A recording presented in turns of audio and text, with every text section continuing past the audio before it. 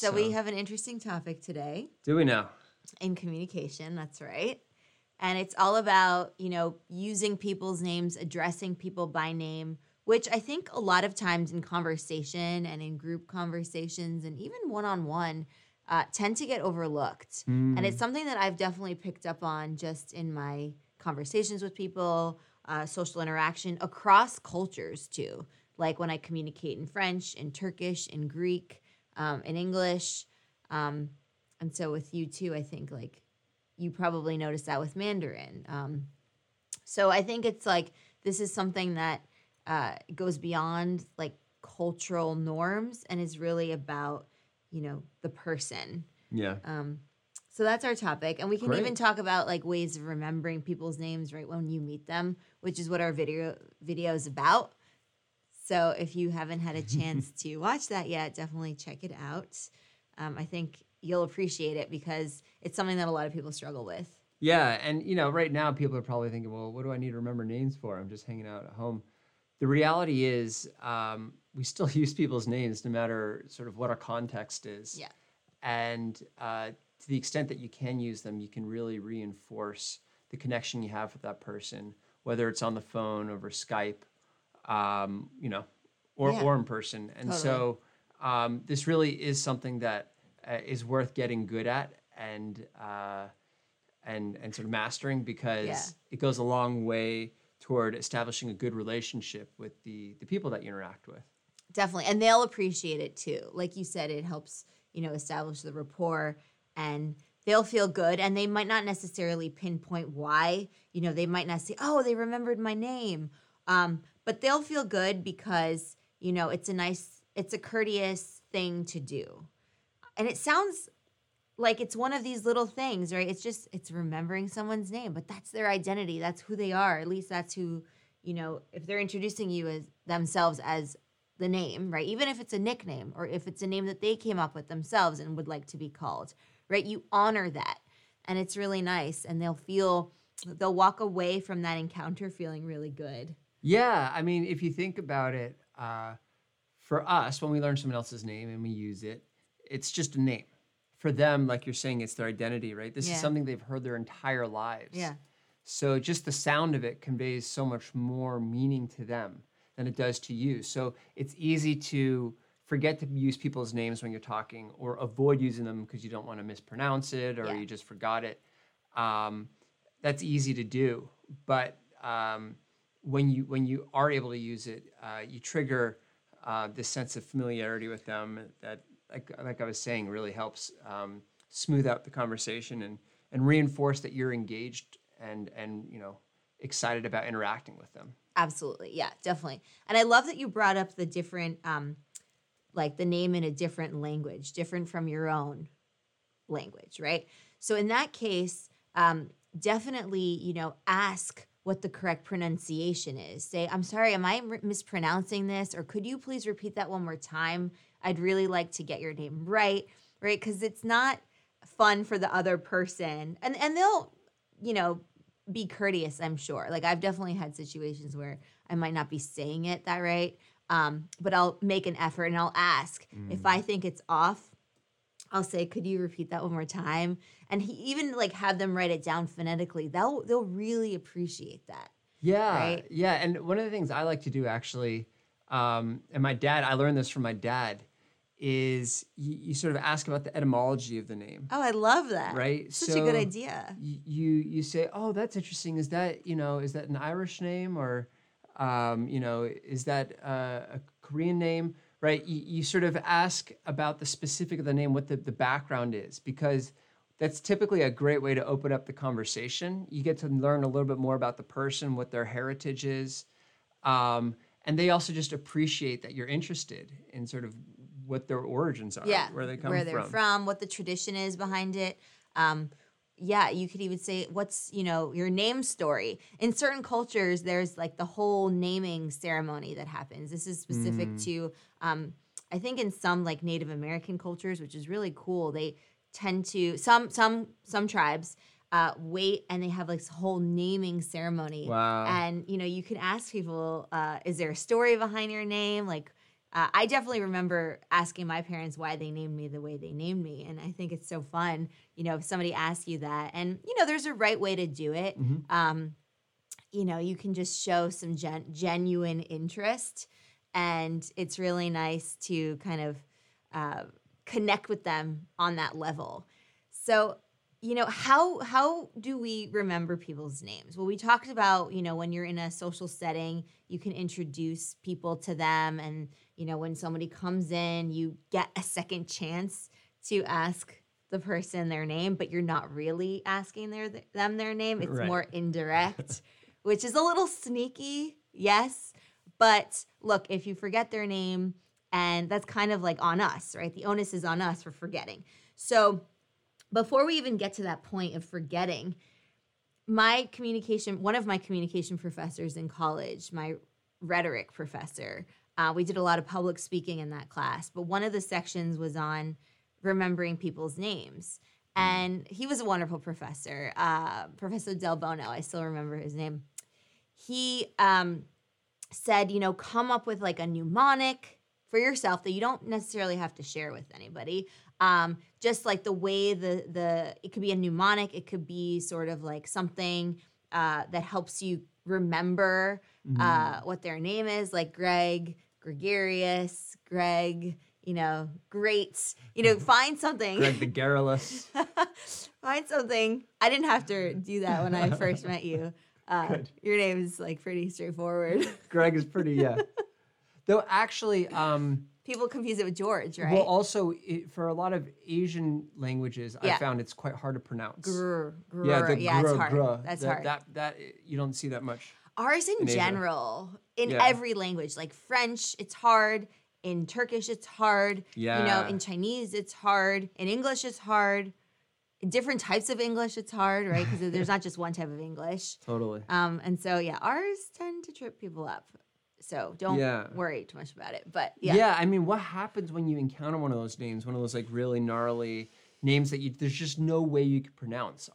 Is it better to sort of, massacre the name and still try and use it? Or, stay quiet and not use the name? I think it's good to preface it with like, I'm so sorry, I'm probably butchering this, the name, right? Yeah. Or like if it's very different from your own language. But then I think you should really try to, again, have a little tutorial with the person. Like, could you write it down phonetically?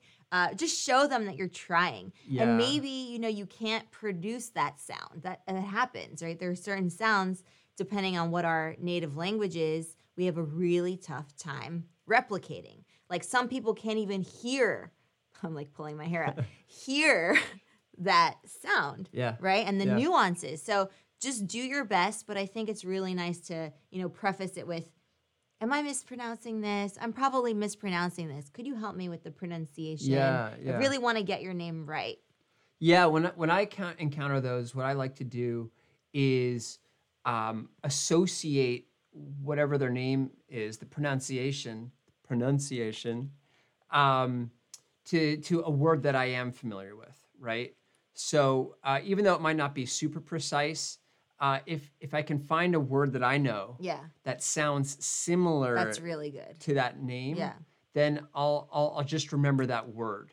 And use it, right? So, I love that. Yeah, it's a little different than the mnemonic strategy you're talking about in that it has nothing to do with the meaning of the word. It's just simply something that sounds similar to it. Yeah. And that way I can just use words that I know and it's close enough that they get it. Yeah. And most of the time people know if their name is easy to pronounce or not. When I was actually in China teaching English, 7th grade English in a very remote region of southwestern China. He took me there. It is remote. Beautiful, too. Gorgeous. Really It's one of the most beautiful places in China. It's called Yunnan. Pristine. Gorgeous clean, place. fresh air. Yeah. Anyways, I knew the kids were not going to be able to pronounce my name. And so I had them call me Mr. G. Because G they can say. Greg is tough. But Mr. G is easy. G they can say. In fact, there's that sound in Chinese, right? Yeah. So that I basically gave that to them in an opportunity to pronounce my name in a way that's easy. Yeah. And I think if you know that you have a tough name to pronounce, you can always do that. And when you're in cultures that, have trouble with that sort of syllable or that phoneme, Yeah. right? Good. Nice. You can just basically condense it, compress it into Yeah. something that they can pronounce, because it makes it easier on them, and Right. then they're more comfortable, which makes you more comfortable and a better conversation overall. Right. Like, and if you know that that's going to be the case for certain like groups of people, you could say, my name is da-da-da, but you can call me, feel free to call me Yes. da-da-da, or you can call me da-da-da. We have some people hopping on. Yeah. Hi, hello, welcome. If you guys have any questions, feel free to, pop them in the interactive chat. That's why we're here live in front of you. I have a funny story about names. So we talk about pronunciation being definitely like a problem source sometimes, in terms of like remembering names, trying to recall it, like being able to use it. I always, for some reason, in like the American context, when I introduce myself as Mary Daphne, which is my name, it's my real name, my full name, people like if I had like a camera every single time, like one of those GoPros, body cam, yeah. every single time I introduce my name to somebody, I think the reactions would be hilarious. That'd be really funny. And I would say it very like clearly and like slowly, Mary Daphne. I'd be like, just so taken aback. They were not expecting it. And for the longest time, like I was like, oh my gosh, not again. Like I could basically time the reaction. And it's not crazy either. It's 3 syllables. I don't know. Mary, everyone knows. That's a very standard name. Well, Daphne, okay, it's a little tougher. Yeah. Well, Daphne, like so people were like, oh, like Daphne, like Scooby-Doo. Like people don't really have that name, Daphne, in the American context. Right. It's ubiquitous in like Greek and Turkish culture, French culture. Well, not so much ubiquitous in French culture, but they have it. So when I went to France for the first time, when I was like, I think it was like 13 to study abroad, everyone in my school had, almost everyone, I'm telling you, this is not an exaggeration, 70% of the girls there had Mary something. So Mary Astrid, who's one of my best friends. Shout out to Marie Astrid if you're watching. Mary Ombeline, Marie Hélène, Marie Caroline, Marie something. So they know the drill. Yeah, so they had the drill. So I'd be like, bonjour, je m'appelle Marie Daphne. And they'd be like, Marie Daphne, like, ça va? Okay, so anyway, it's interesting, right? So in different contexts, like things can make sense. And you just have to give people the benefit of the doubt and say, you can call me MD. Yes. Totally fine. Just call me MD. Yeah. I think, And choose some kind of compression that you're happy with. MD is great. But you sometimes just say, call me Mary or call me Daphne. And I get a kick out of it too. So I'm often around her, obviously, when she's introducing herself. And it's interesting what people latch onto. Some people latch onto the Mary part of her name. Yeah. Other people latch onto the Daphne part of their name. Some people just make up a new name like Mary Beth, Mary Ann. I'll be like, it's actually not that, but thank you for trying. Exactly. And so you just kind of roll with it. Yeah. I have another funny name story, which is in college. We have a cafeteria, right? So the colleges that we went to, you sleep at the college and you have all your meals at the college as well. Typical right? American, typical American experience college. It's in a stay over college, college. And so I wake up in the morning and I have an early breakfast. And there's always this lady at the grill. Her name is Trudy. Oh, Trudy, she was the best. She, we had a good rapport. And since I was one of the first people at breakfast, I was there too, yeah. She loved to cook me up my egg sandwich the way I liked it. And the only thing was, and we'd always have a little chit chat, while she's preparing it. Yeah. But the only thing was, she was convinced that my name was Craig. My name is Greg with a G. She was convinced that it was with a C. Like Craig. Craig. Yeah. And so, I got into this awkward situation where I was like, it's now been, several months. She or more like years at this point. Yeah. She's known me for years. And the further along it got, the harder it was for me to actually work up the courage to correct her. Well, because you've already built a connection. She already knew how you liked your eggs or whatever. Yeah. And if I had told her, actually, by the way, after 2 years of knowing me, you've been mispronouncing my name and it's actually Greg, that would be very embarrassing for her, embarrassing for me. Yeah. So the takeaway from this is... It's a great story. There's 2 takeaways, really. The first is if someone mispronounces your name, and you're expecting to have sort of an extended acquaintance with them, correct it up front, right? Don't let it just drag on, because it just like it sits over you longer and longer. Yeah. But if you don't correct it in time, then just let it go. Just let it go. You know, I just ran with Craig, and I was happy with Craig. Yeah. Craig was my alter ego. He was my breakfast ego. Yeah, your breakfast buddy. Yeah, my breakfast avatar. So anyways. It's a great story. Yeah, it's a I love funny that story. one. I'm glad you brought that up too. Yeah. Because there is like a time limit on these things sometimes, right?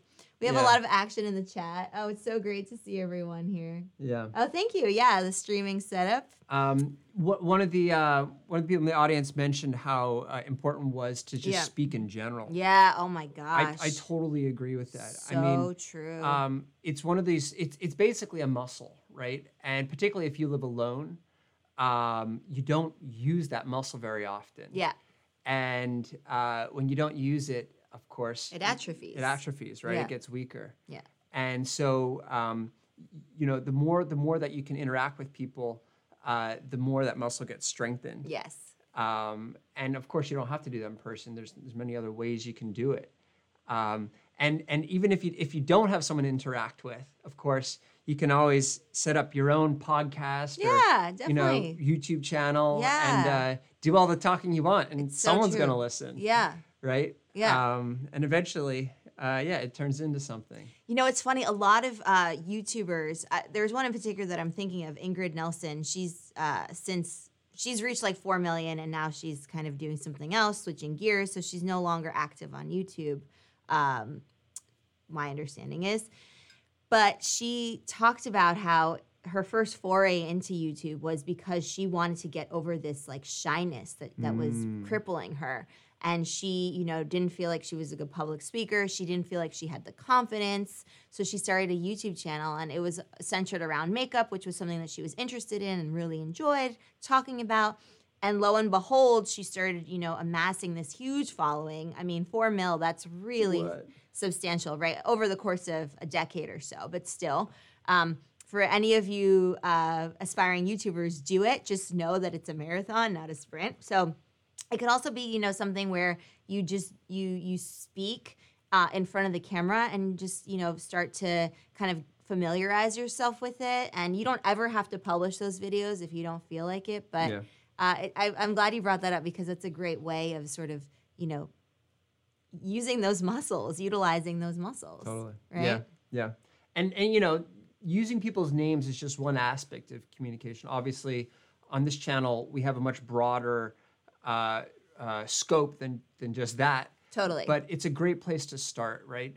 By opening up with a name and using it throughout your conversation. Yeah. You really reinforce the connection with the person.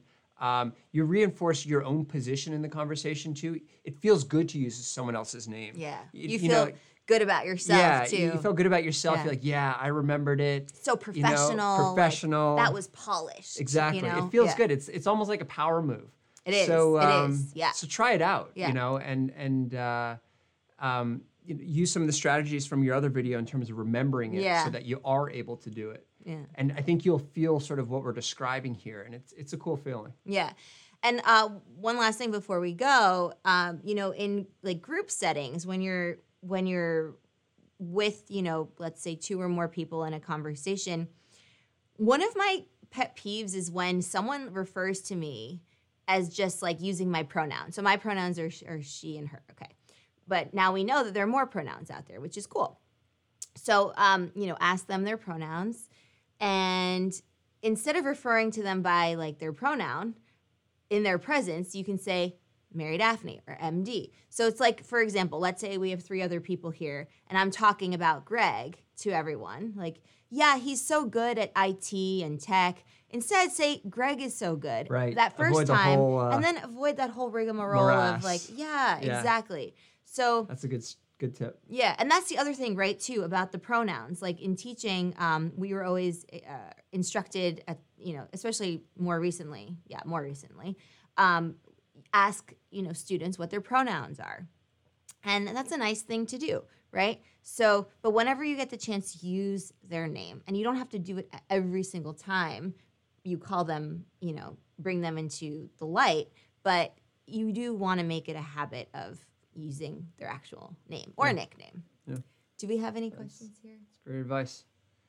The one other thing that I was going to mention is when you're in more formal settings, you sometimes have to decide whether to use their first name or their last name, right? Is it that's good. Mr. Root versus Greg? Is it, Miss, right? So you have to be strategic about that. In most common contexts these days, in modern context, generally speaking, using a first name is appropriate. In American culture. Yeah. But it really does depend on the context. And I don't think there's any obvious answer there. It never hurts to play it play it safe. Yeah, so use like start with the more Mr. formal, or Mrs. Yeah. With that, it's kind of tricky with women because if you're married, you say Mrs. And so I would be Mrs. plus my last name. But it's not always clear if the woman is married. Like she might not be wearing a wedding ring, or she might be, but you might not notice, or whatever. I don't know. So sometimes you should ask like, oh, is it Miss or Mrs.? And they'll tell you, but it gets a little confusing with that as well. Yeah. But over time you figure it out, and you start to find the right balance of which to use. Yeah. In terms of like being afraid to speak, we have a lot of videos about that. So I'll link below some of the playlists. A lot of it has to do with just, like increasing confidence, which seems like a little thing, but it can really help. Projecting your voice, just being confident and feeling comfortable and not feeling like you have to, say something perfectly or say it, Let's just end with that. Remember we were talking about that podcast and you were talking about how that person sounded super polished. Yeah. Okay, that Greg has a great anecdote he's just going to share quickly about like in terms of not feeling like you have to be on the whole time, like perfect the whole time, because that could actually be concealing like your genuine authenticity. Yeah, I mean, it's sort of a well, anyways, I'll tell a story. So basically, there was this guy, this founder of a company recently, who had this high flying company, and he was just went public. And I was listening to a podcast with him, and he just sounded so convincing, so smooth talking. Like just like the perfect communicator that you can fathom in your mind. Exactly. Like everything he said made complete sense. No filler words. Very clearly. Yeah, no. It sounded also very down to earth and genuine. I was like, anything this guy says, I believe. And it turned out like a few weeks after he went on to this podcast, talking about how wonderful his company was, it turns out the company was embroiled in all kinds of fraudulent activity. And that they had massively overstated the performance of their business. Yeah. And the company's Nikola, in case you were wondering, which was like a battery. It still is a hydrogen fuel cell vehicle, which is really cool. Yeah, it's cool. The concept's awesome. But the point is, this guy had such an incredible communication style. And I was like, wow, this is an amazing person. But that sort of hid what was going on underneath. So, don't always connect the smoothness of someone's communication abilities with the quality of who they are, their moral principles, and the validity of what they're saying. It's just an important thing to remember. And also what I like about that is that it alleviates the pressure, right? It reduces the pressure to always just sound like perfect, and that's just not human. It's not natural. Like to be a good communicator, it's about also listening really well. It's about connecting well, like using names, right? Just things like that. The things that we talk about, really enriching your social connections. Yep. So don't feel the pressure of just like whatever you think of perfect as something that you need to do, right? If you have an accent, that's okay, right? I always like to say if you have an accent, that means that you actually know more than one language, which is awesome. So just, take it step by step, and we're here for you, right? This channel is for you. So thank you for joining us. And we're going to hop on now to Seeker Wealth, where Greg is going to be leading us in a fun new discussion with like financial literacy and all of that. And then following that, we're going to do an advanced English we started a new channel, Advanced English. So hop on to the channel page on Explearning to be connected to the Advanced English. It's just meant to, for people for whom English is a second or third or fourth language, a great way, a supplement to Explearning. So to use that in conjunction with Explearning. So that's it from us for today. All right. We'll see you in the other channels if you join us there. Great to have you. Happy Explearning.